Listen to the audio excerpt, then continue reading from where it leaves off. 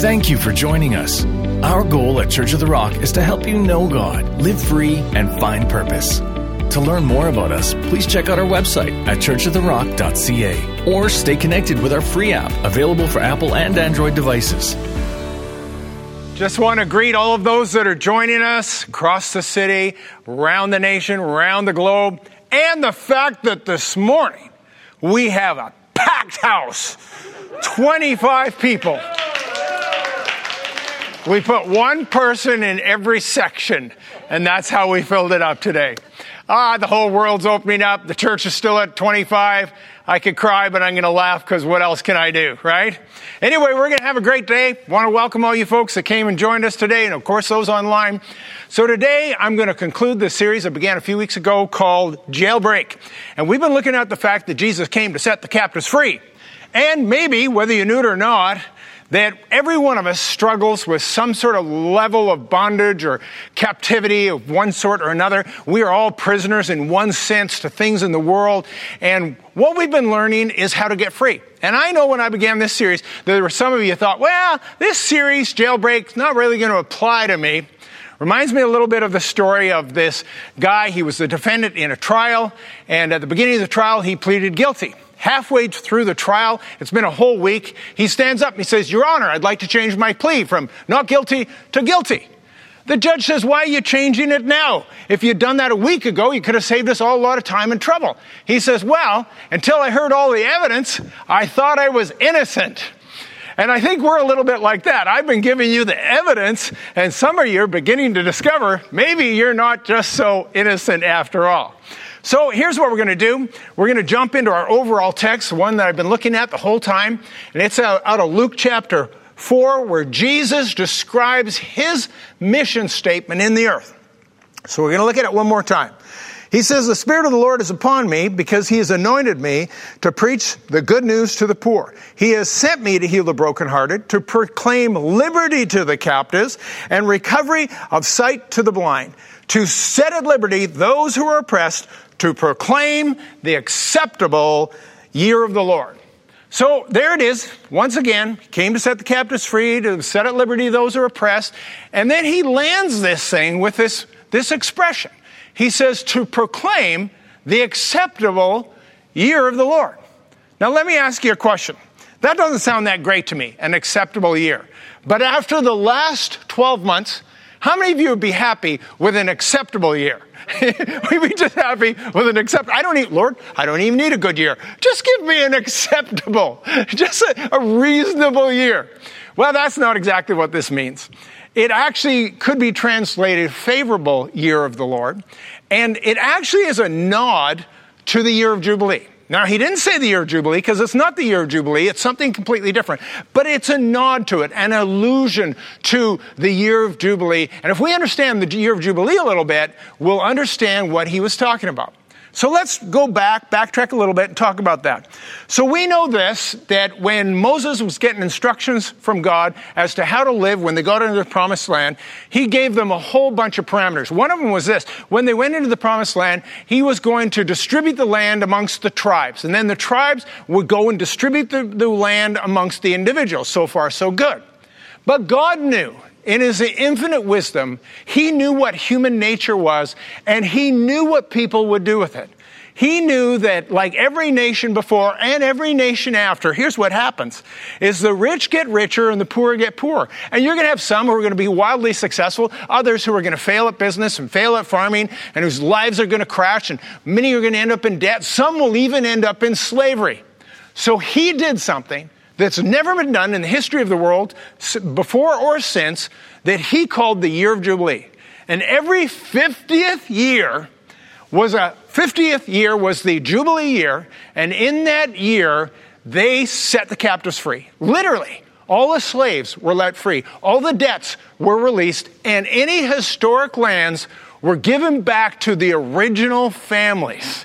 It was an amazing thing. Why? Because he knew what would happen. He knew they would end up like the other nations. You study history, you discover this. They don't use these terms, but pretty much every nation has ended up into some sort of feudal system or another, where the rich become richer and the poor become poorer. If you look at our world right now, and I'll just throw this slide up just as an example. 1% of the population of the world own 99% of the wealth in the world. If that's not a wealth disparity, I don't know what is. But the more extreme one is on the right. There are 8 people, 8 billionaires in the world, and you know their names. They're Elon Musk and Warren Buffett and Bill Gates and Jeff Bezos and 4 others. And those 8 men own more wealth than the bottom half of the entire planet. 50%, 3.6 billion people, and they have more wealth than half the world. Now, even the most radical capitalist has to admit there's something on some level that seems a bit perverse about that. And so God, he had this mechanism in place, and he thought, I'm not going to let Israel become like that. And we're going to have a year of Jubilee, and every 50 years, excuse the expression, we're going to have a great reset. And we're going to let every generation have a redo. You know, there's a lot of people, if they could have a redo in life, they would take it. Now, if I'm one of the 8 richest people in the world, I don't really want a reset. I don't really want a redo. I'm good. Let's just leave things the way they are. But God wanted to set people free, and so he came and he did this. Israel wasn't very good at it, by the way. They eventually stopped doing it because, the people, the powers to be, didn't want to do it. But what Jesus does is he comes along and he's saying, this is what I'm going to do in your life. Now, it's not the Great Reset because it's not global. It's not for everybody. But here's why it's the acceptable year of the Lord, is that when we come to Christ, he gives us a redo. He says this, he says, if any man is in Christ, he is a new creation. Old things have passed away. All things have become new. We get a new start. And it's the acceptable year of the Lord, or the favorable year of the Lord. It's not for everybody, but it's for you. And here's the thing, you don't have to wait 50 years to get it. 50 years, frankly, is way too long, right? I mean, that's almost a life sentence. And I'm not sure I want to wait 50 years for anything. It's like this guy, he's been arrested, he's in prison, he's serving the first day of a very long sentence. His cellmate says to him, so what are you in for? He says, it's a weird story. I went to the doctor gave me 1 year to live, so I shot him dead. Went before a judge, he gave me 50 years. Problem solved. That is so funny. Thank you for coming and getting that joke. Need 25 more of you. And so here we are. We're looking at this idea today, and I'm calling it not the Great Reset. I am calling it the Great Escape, because we have to escape the snares of this world, and I'm going to show you how to do it. So we're going to go in our verse here today. The verse I'm going to share with you is 1 Corinthians chapter 10, verse 13. It says this, no temptation has overtaken you except as is common to man. But God is faithful, who will not allow you to be tempted beyond what you're able, but with the temptation will also make a way of escape that you may be able to bear it.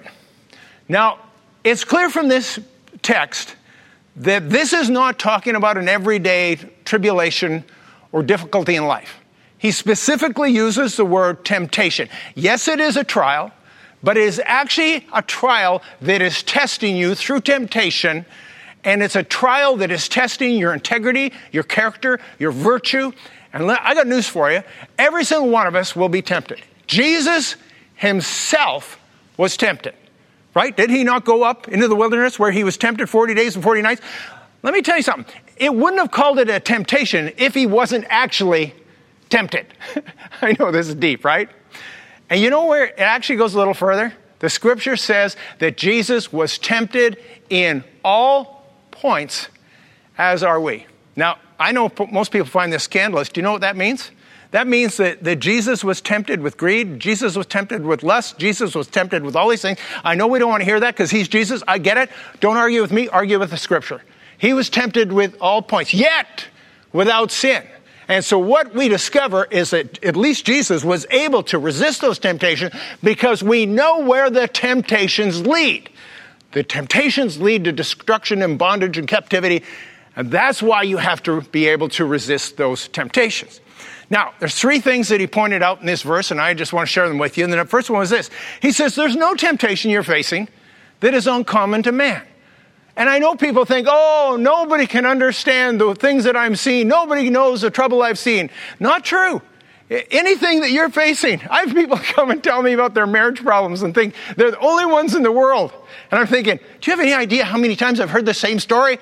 There's nothing new under the sun. We all have the same problems. So there's nothing uncommon. Second thing, maybe more important. He says that he will not give you more than you can bear. You can stand on that promise that he is faithful and he's going to help you and he's going to lead you out of that thing. And then the last part of it, and it's the best part of the verse, and he says he will make a way of escape. That is the great escape. He will lead you out of this mess. And a lot of times we think that when temptation comes, we have no choice. You know, I love what Oscar Wilde says in a funny way, not in a good way. He used to say this. He said, I can resist anything but temptation. You all get that, right? So how do we escape in life? What is this way of escape that he's talking about? And I'm going to reference a movie, an old movie. Maybe some of you remember it. And it was The Great Escape from 1963. Here's the movie poster. You can see it starred, Steve McQueen and James Garner, Richard Attenborough. It's a classic. And it's actually a great story. I've seen it a couple of times. It's actually a very good movie. Old movie, but a very good movie. It's based on a true story. In the Second World War, there was these POWs, prisoners of war. They were British allies. They were taken captive. They were held in a stalag in Poland. And they decided to stage an escape, a great escape, as the movie calls it. And here's what's sort of fascinating to me is what they did was they didn't dig one tunnel. They dug 3 tunnels. And then they code-named the tunnels. They called them Tom, Dick, and Harry. And, of course, that's how they referred to them. And then they escaped, 73 people. 73 of these men escaped through these tunnels. Here's what happened. Some were killed, shot and killed. Some were recaptured and brought back to the barracks.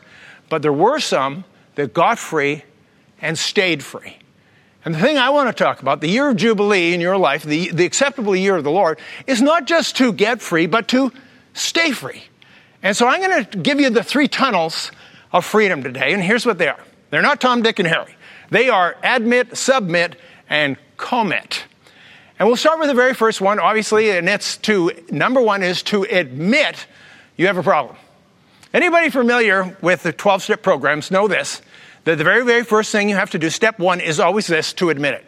In fact, if you're an alcoholic, this is the way it's worded. Admit that you are powerless against alcohol and your life has become unmanageable. If someone will not make that admission, if you can't admit that you are the problem and that you are bound, you'll never get free. You all know that, right? It's an absolute truth. Absolute. They know that in AA. They know that in all the 12-step programs. And as Christians, if we can't admit where we are wrong, we are so hooped, we are so stuck. So I want to tell you a little family story about this. We had a family member that was actually an alcoholic, and we realized we were getting nowhere with him. He did not think he was an alcoholic. And so we staged an intervention. If you ever want to have a fun family outing, do an intervention. They're a blast. No negative emotions involved at all. It's just so much fun. You'll love it. It'll bring you all closer together. No, they're brutal. It's terrible. So we confronted him, told him he was an alcoholic, gave him the evidence. Everyone shared like you're supposed to do. Everybody had sort of more or less the same story. When it was all said and done, he would not admit he was an alcoholic. And in fact, he said this. He said, I will prove to you I'm not an alcoholic. I will quit for 12 months, for a whole year, 365 days, I'll quit. And it was around Christmas when we did the intervention. So we thought, well, it's better. He's not willing to admit it, but it's better than nothing. So we said, okay, go for it. And so he quit drinking January 1st of that year. And true to his word, he did not drink for an entire year. I'll give him one thing. He may not know what his problem was, but he's very committed and determined, right? He has strong willpower. So he quit for a whole year. But here's where the story gets really bizarre. On December 31st, the very, very last day of this, absolutely true story, on the very last day, he went to the liquor mart and filled his trunk with cases of liquor. I said, what are you doing? He says, the price of liquor goes up January 1st. There's no way I'm waiting until tomorrow to buy it. And then January 1st, he started drinking. And as I used to say to him, you look like you're making up for lost time. because he drank more after that year than he did before. You see, if we're not willing to admit something, we are so stuck, we are so hooped. And here's the challenge with the gospel. The challenge we have today with the gospel is people aren't willing to admit that they need help. Now, let me ask you this. Who was the very, very toughest group? Of all the people that Jesus shared the gospel with, who do you have the toughest time with? Who was the most resistant? Who can tell me? Yeah, it was the Pharisees. The Pharisees, why? Because they didn't need any help. They had no problems. They had no sin. They actually thought they were keeping the law. They thought they were fine. They thought they didn't have a problem. They certainly didn't need a Savior. Why would you need a Savior? If you didn't have any faults in your life. You remember the parable about the Pharisee praying in the synagogue, and he says, thank God I'm not a sinner or an extortioner like that tax collector over there. Super self-righteous. But they didn't know. And you see, I look at our world today, and we're really come around to that same sort of mentality. People today do not know what sin is, and certainly don't think they have it in their life. They have rejected the idea of a black and white, a right and wrong. There is no absolute truth today. People do not know what sin is. They have got all kinds of euphemisms. They have called it all kinds of other things except for sin. You know what I'm talking about. I'm not an alcoholic. I'm a social drinker. I can quit anytime I want. I'm not a drug addict. I've got a prescription for this stuff. I'm not overweight. I'm metabolically affluent is what I am. I'm not sexually immoral. I'm bi-curious. I'm not selfish. I'm just very committed to self-care, right? I'm not an axe murderer. I'm just working through some internal conflicts. We all have these things. We all want to have this, sanitize what we are. When I was 14 years old, my mother took me to the doctor, thought I had mono. Turns out I was just lazy. That's a true story. I was so lazy as a 14-year-old. All 14-year-olds are lazy. That's what I told my mom. Anyway, that's what we do, is we find ways of not dealing with the problems in our life. So I want to tell you a story today, super familiar from Scripture. You've heard it from me many times, but I won't tell it again. I'll tell it similar. But what I'm going to do is I'm going to drill down on one point and bring it out to really, really drive home this message. And it's the story of King David's greatest failure. And King David's greatest failure was with Bathsheba. You all remember the story. It was the spring of the year, the time when kings go out to war. But David stayed home in Jerusalem. So there he is. When you're not doing what you're supposed to be, when you're not where you're supposed to be, that's when you get into trouble. That's when you fall into temptation, people. And so he's sitting there. His men are all out fighting. And he's sitting there looking out the window. And what should he see out his window but a woman bathing on the roof?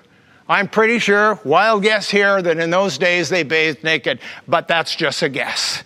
And there was lust in his heart, because that's what happens to men when they visualize. And that's what happens to the human race, because we're all tempted, and he was tempted. And instead of resisting, instead of not dealing with it, he dealt on it. And he's the king. He can do what he wants. He calls for Bathsheba. They go and get her and bring her into his room and into his bed, and he beds her and doesn't wed her yet, but he impregnates her. Now he's got a problem because she's pregnant and she's married to another man, and his name is Uriah, and he's one of David's captains. And you know where he is? He's where he was supposed to be out fighting the battle. So David's going, I need to deal with this. Instead of admitting what he did, he tried to cover it up. And so he calls for Uriah, and he comes back. He says, you've been a good soldier out there working hard. Why don't you go and sleep with your wife tonight and enjoy? And so sends him home. He thinks, well, this will cover it up. Then they'll all think that it's his baby. Well, in the morning, he goes out, and there he is sleeping on the stairs. He says, what are you doing on the front step? He says, I'm not going to go lay with my wife when my men are out in the battlefield dying. Turns out he was a more righteous man than David, right? So David thinks a little harder, comes up with a plan. He sends Uriah to the front where he is killed, where he knew he would die, essentially conspired to murder this man. And as soon as he was dead, he goes and takes Bathsheba as his wife. All good, right? Problem solved, right? Not so fast. Who knew about this? Pretty much everybody. How about the servants that went and got her rather? I mean, everybody knew what was going on. Everybody could see it. Everybody could see what he did. Everybody knew whose wife this was. It was kind of obvious, wasn't it? There was no covering this thing up. And that's what blind spots are. Blind spots are things that everybody sees but you. And so anyway, he thinks he's off scot-free. But Nathan is the prophet. Nathan has a plan. He's a very smart prophet. He has to be careful because the king is still the king. And you don't disrespect the king. So he comes and he says, David, I have this story I want to tell you that I'm concerned about. He said there was this man, and all he had, he was poor, and all he had was a little lamb. It's all he had to his name. And he had a neighbor, and the neighbor was very wealthy and had many flocks and sheep and lambs. And this wealthy neighbor had a visitor coming and wanted to feed this visitor. So he went and he took the poor man's one lamb and fed it to his friend. And David said this, who is that man? For that man deserves to die. And Nathan said, David, you are that man.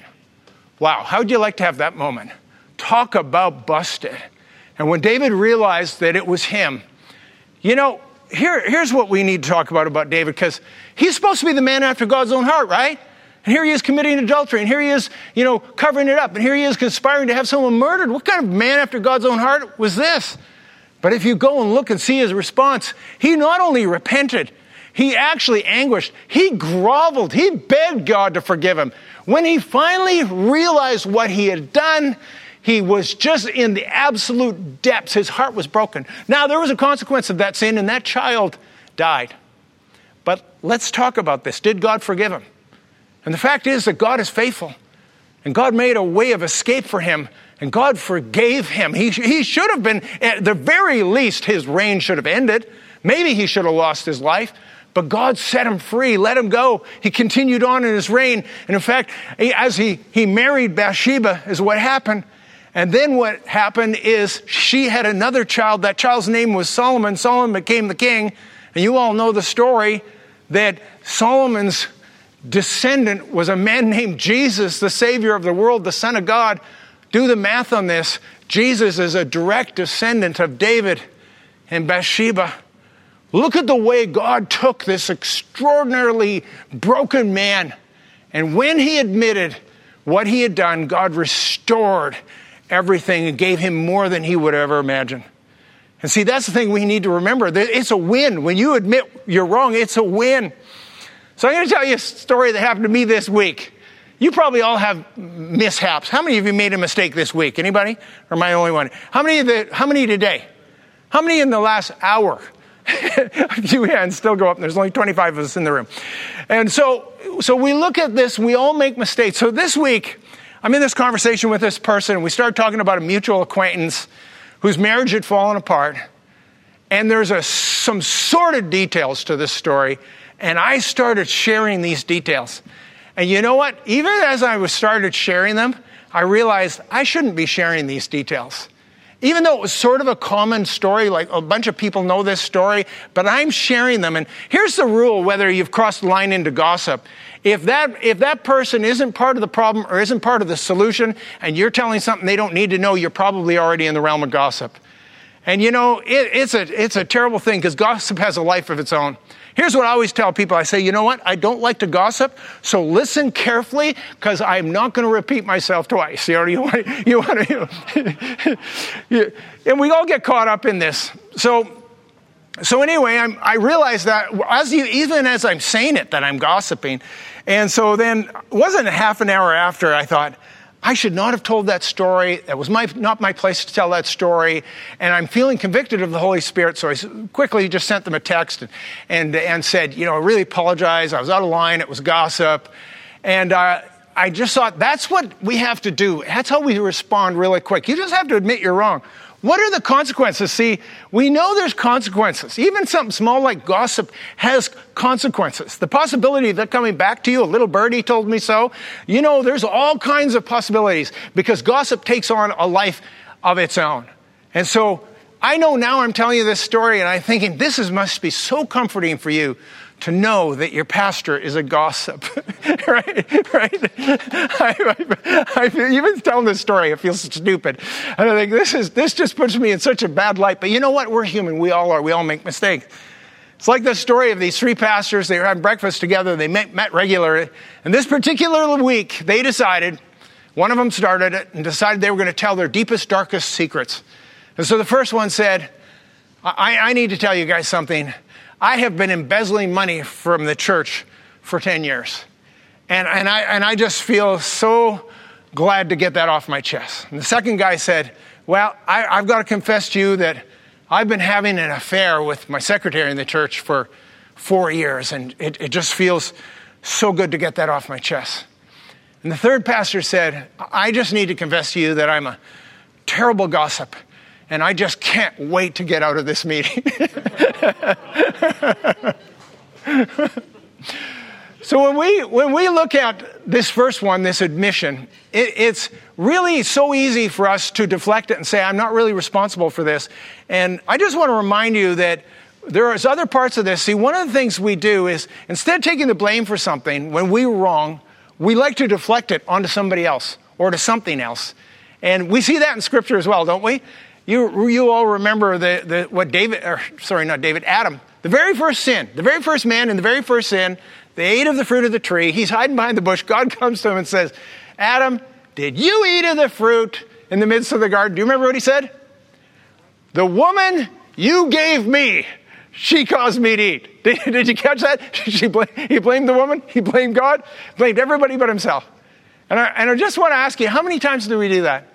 We always want an excuse. We always want to give some rationale or validation for why we did it. And a lot of times the easiest thing to do is just reflect it and deflect it onto somebody else. I read this story this week, crazy story, I'll tell it to you. So there was this FBI agent, he had a gambling problem, and he embezzled $2,000 from the FBI, probably took some, evidence money or something, it wasn't hard to do. And he spent it, gambled that money away. He got caught for it. And so the FBI fired him. Because the FBI, I don't know if you know this, is supposed to be the good guys. So they fired him for this. Do you believe that he actually took the FBI to the court and he said he was discriminated against? And under the Americans with Disabilities Act, that they discriminated against him and fired him because his gambling addiction was a disability? And the judge ruled in his favor and the FBI had to restore him? What is wrong with this world? Where we have to be victims of everything. It's always somebody else's fault. I'm just a victim in this. Poor me. It wasn't my fault. And this failure to admit to your part in it just drives me crazy. Doesn't it drive you crazy? Every night you turn on the news and there's somebody saying and blaming their problems in life on somebody else. Every night. Every night. Doesn't matter what it is. A million different things. It's the government's fault. It's this person's fault. It's this organization's fault. It's everybody's fault but their own. Right? And if I hear that excuse of racism one more time, I'm telling you, I know racism is a real thing. I'm not belittling that. But don't you think we're just overusing it just a little bit? Every single problem in the world, I don't think, is a racist problem. And yet, that's all we hear again and again and again and again. We're going to wear that word out. We really are. And you know what? Just because someone criticizes you doesn't mean that it's racist. Maybe you really are stupid. Right? And you deserve to be criticized. It has nothing to do with your ethnicity. Maybe if you get fired, it's because you're incompetent, not because of your age or your gender or, your ethnicity or your religion or anything else. And maybe it's time for us just to begin to take responsibility for our lives a little bit. And that's what the first point is. The first point is to admit. The second point is to submit. Specifically this, to submit to the Lord. It's the second tunnel. So I want to read you a verse. It's James 4, verse 7. It says, therefore, submit to God, resist the devil, and he will flee from you. Resist the devil, and he will flee from you. But there's a prerequisite for that, isn't there? What was it? Therefore, submit to the Lord and resist the devil, and he will flee. You see, the devil's not going to flee from you. Temptation is not going to flee from you just because you want it to. It flees, he flees, when we submit to the Lord. It is the prerequisite, it's the precursor to us being able to have the wherewithal. Because, in ourselves, most of us are not very good at resisting temptation. We're not very good at getting free on our own. We're not very good at resisting the devil and resisting evil and resisting all the things that the world throws at us. But when you submit to the Lord, actually everything changes. There's a really funny story in Scripture about this. Some of you remember, it's Acts chapter 19. And you have these 7 men, they're called the 7 sons of Sceva. And it's in the city of Ephesus, and Paul's going around Ephesus, and he's casting out demons, and he's healing people. And these 7 brothers are the sons of Sceva, the high priest in Ephesus. And they're watching Paul do all this great stuff, and they kind of go, let's give it a try. I mean, how hard could it be? And they find this man that's demonized, and they go up to him, and this is what they said. Go read it for yourself. It's hilarious. And they said, in the name of Jesus Christ of Nazareth, who Paul preaches, we command you to come out. And the demon speaks up out of this man and says, Jesus we know, Paul we know, but who are you? And the man overpowers them, and it says, chased them out of the house, all 7 of them, naked and wounded. What was wrong with that picture? These guys didn't know the Lord. They certainly weren't submitted to the Lord. And when we submit ourselves to the Lord, then we have the wherewithal, then we have the power, then we have the sufficiency to resist the devil and resist the evil and temptation that's in this world. So I told a story about King David's greatest blunder, greatest failure. I want to tell the story of his greatest success in contrast. And you all know what that is. If Bathsheba was his greatest failure, then Goliath was his greatest success and victory. And the story is such, and you've heard me tell it many times, but hang in there with me because I'm going to nail down one single point on this that's going to be helpful. So we have Goliath, and he's the champion of the Philistine army, and they're standing across this valley, and the Philistines are lined up against the Israeli army, and they're about to go into battle, but Goliath has an idea. He wants to do a WWF thing, and he wants to do a cage match with one guy, one-on-one, winner take all, and if he wins, then Jews serve them, and if they win, or that person wins, then the Philistines will serve them. Doubt that would happen, but that was the game plan. So it says that all of Israel, all the men of Israel, were dreadfully afraid and fled. So they were all off running. David wasn't even there because David was too young to be a soldier. He was under 20. And so he can't stand it. He wants to know what's going on. So he's bringing his sheep with him, and along comes little Bo Peep along with his sheep. And he comes up to his brothers who are, hiding from Goliath. And he says, what is going down in the hood, yo? Or however he said it. And so they tell him the story I just told you. And her first question out of his mouth is, well, what does the victor get? What does the man who defeats the giant get? And they said, well, he gets riches and he gets honor and gets the king's daughter's hand in marriage. And David goes, ow, she's hot. I'm in. That's exactly how it's worded, I think, or at least that's how I remember it. And so he says he's in. It's a silly story. Go read it for yourself. It sounds like he's doing it for the babe. I'm just telling you. That's what it sounds like. And so anyway, he says, I'm in. I'm going to do it. And so he tries on Saul's armor. Saul's armor doesn't fit. So now he decides that he's going to go in with nothing more than his slingshot. So he goes in. Do you remember what came out of his mouth? It's quite hilarious. He says, who is this uncircumcised Philistine that defies the armies of the living God? Every time I think of that expression, I'm thinking, really, David? It's a little nervy, a bit personal, and it's totally hitting below the belt. Wouldn't you say? I mean, of all the things he could have said, of all the taunts he could have made, he could have said, you're too tall, your head's too big for your body. There's all kinds of things he could have said. But that's where he goes. And I'm thinking, of all the things you're going to bring up, the fact that he's not circumcised. And you see, here's what's really important about this point. It's not a small detail. It's a big factor in this story. The significance of circumcision is so immense in the Jewish culture. So I'll just remind you about what it was all about. Was that circumcision was what was happening to the Jewish man. It was their way of expressing their covenant to God. And I'll tell you what it was. It was a symbol of their submission to him.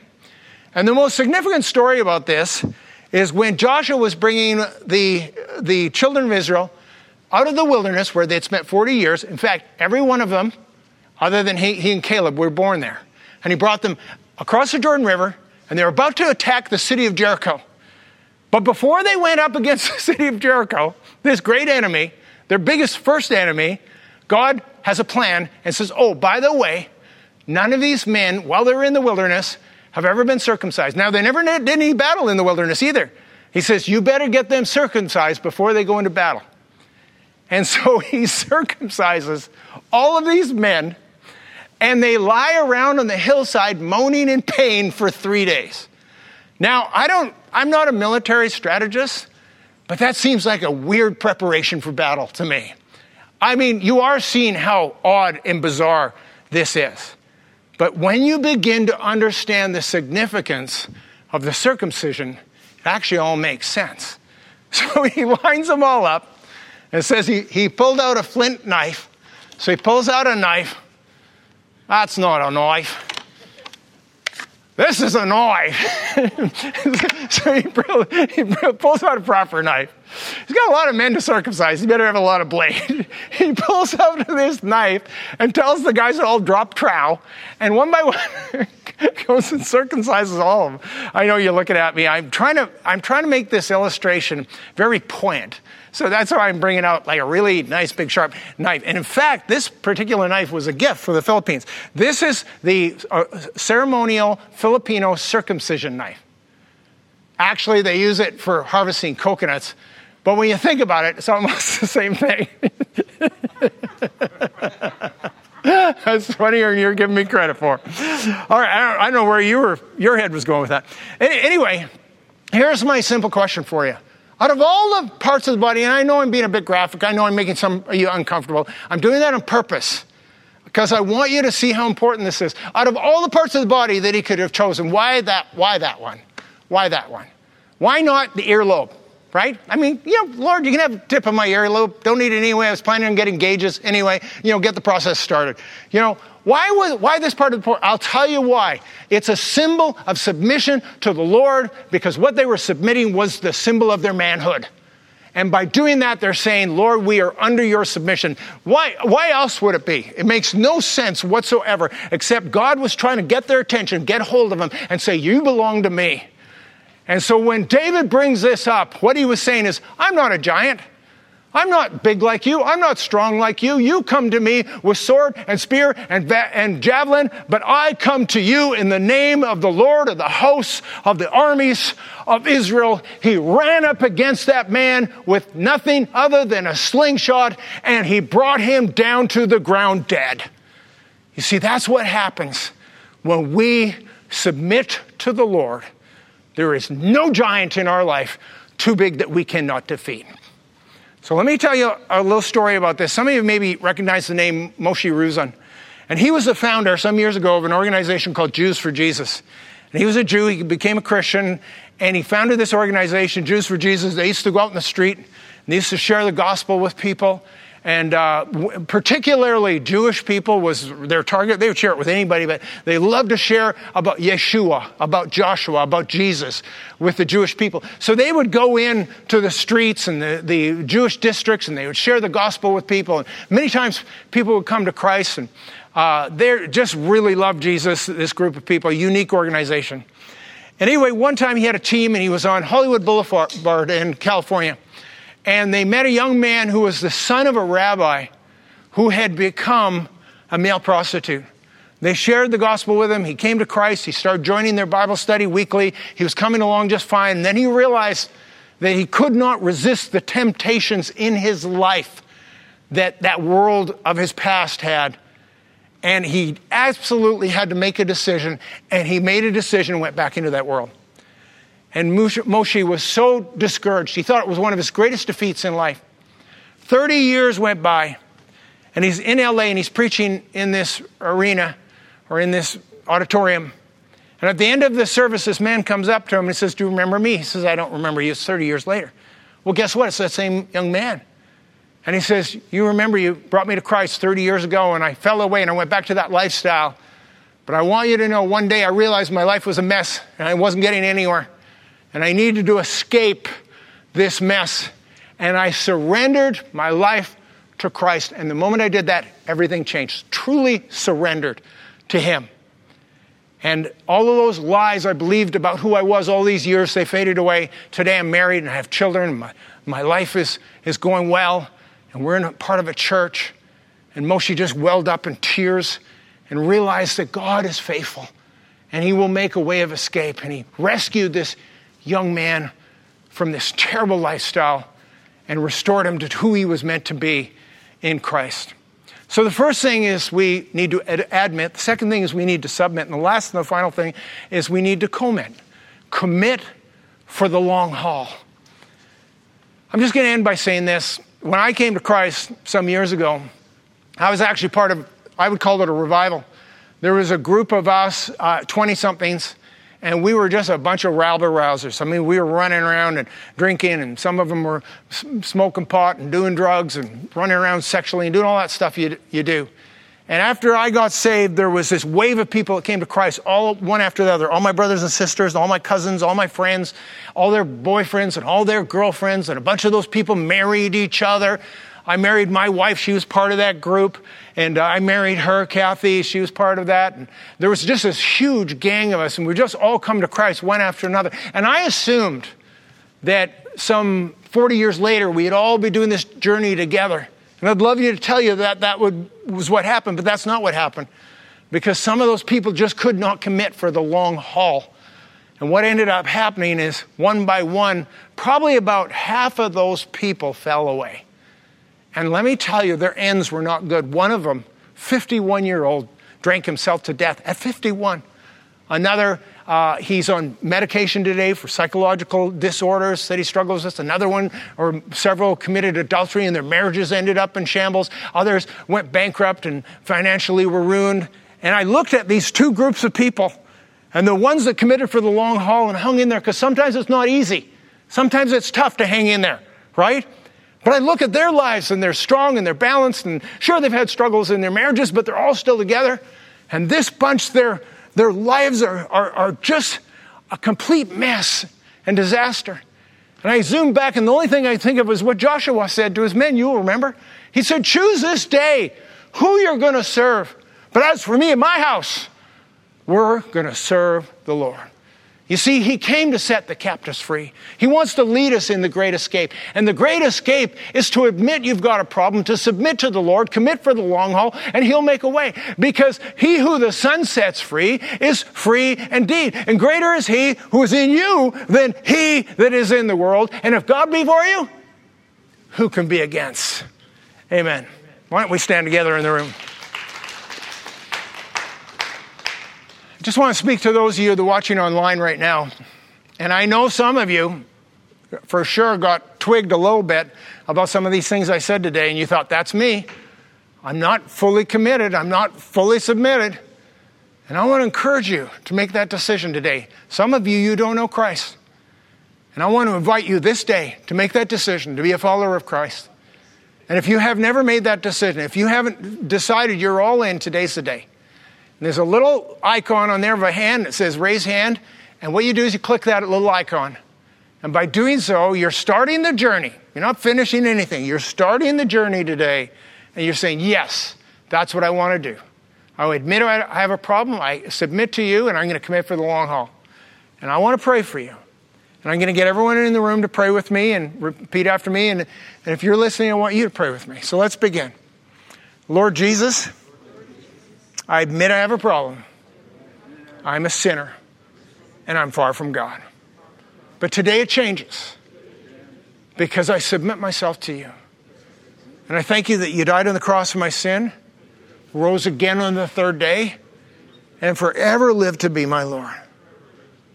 Lord, I'm making this decision today to commit to the long haul because you have given me a rescue plan that I can come out of the world and into your kingdom and into freedom. And he who the Son sets free is free indeed. In Jesus' name, amen. Amen. Let's give the Lord a hand today. Thanks for joining us. We want to help you know God, live free, and find purpose. To find resources to grow in your relationship with Christ, go to churchoftherock.ca/next.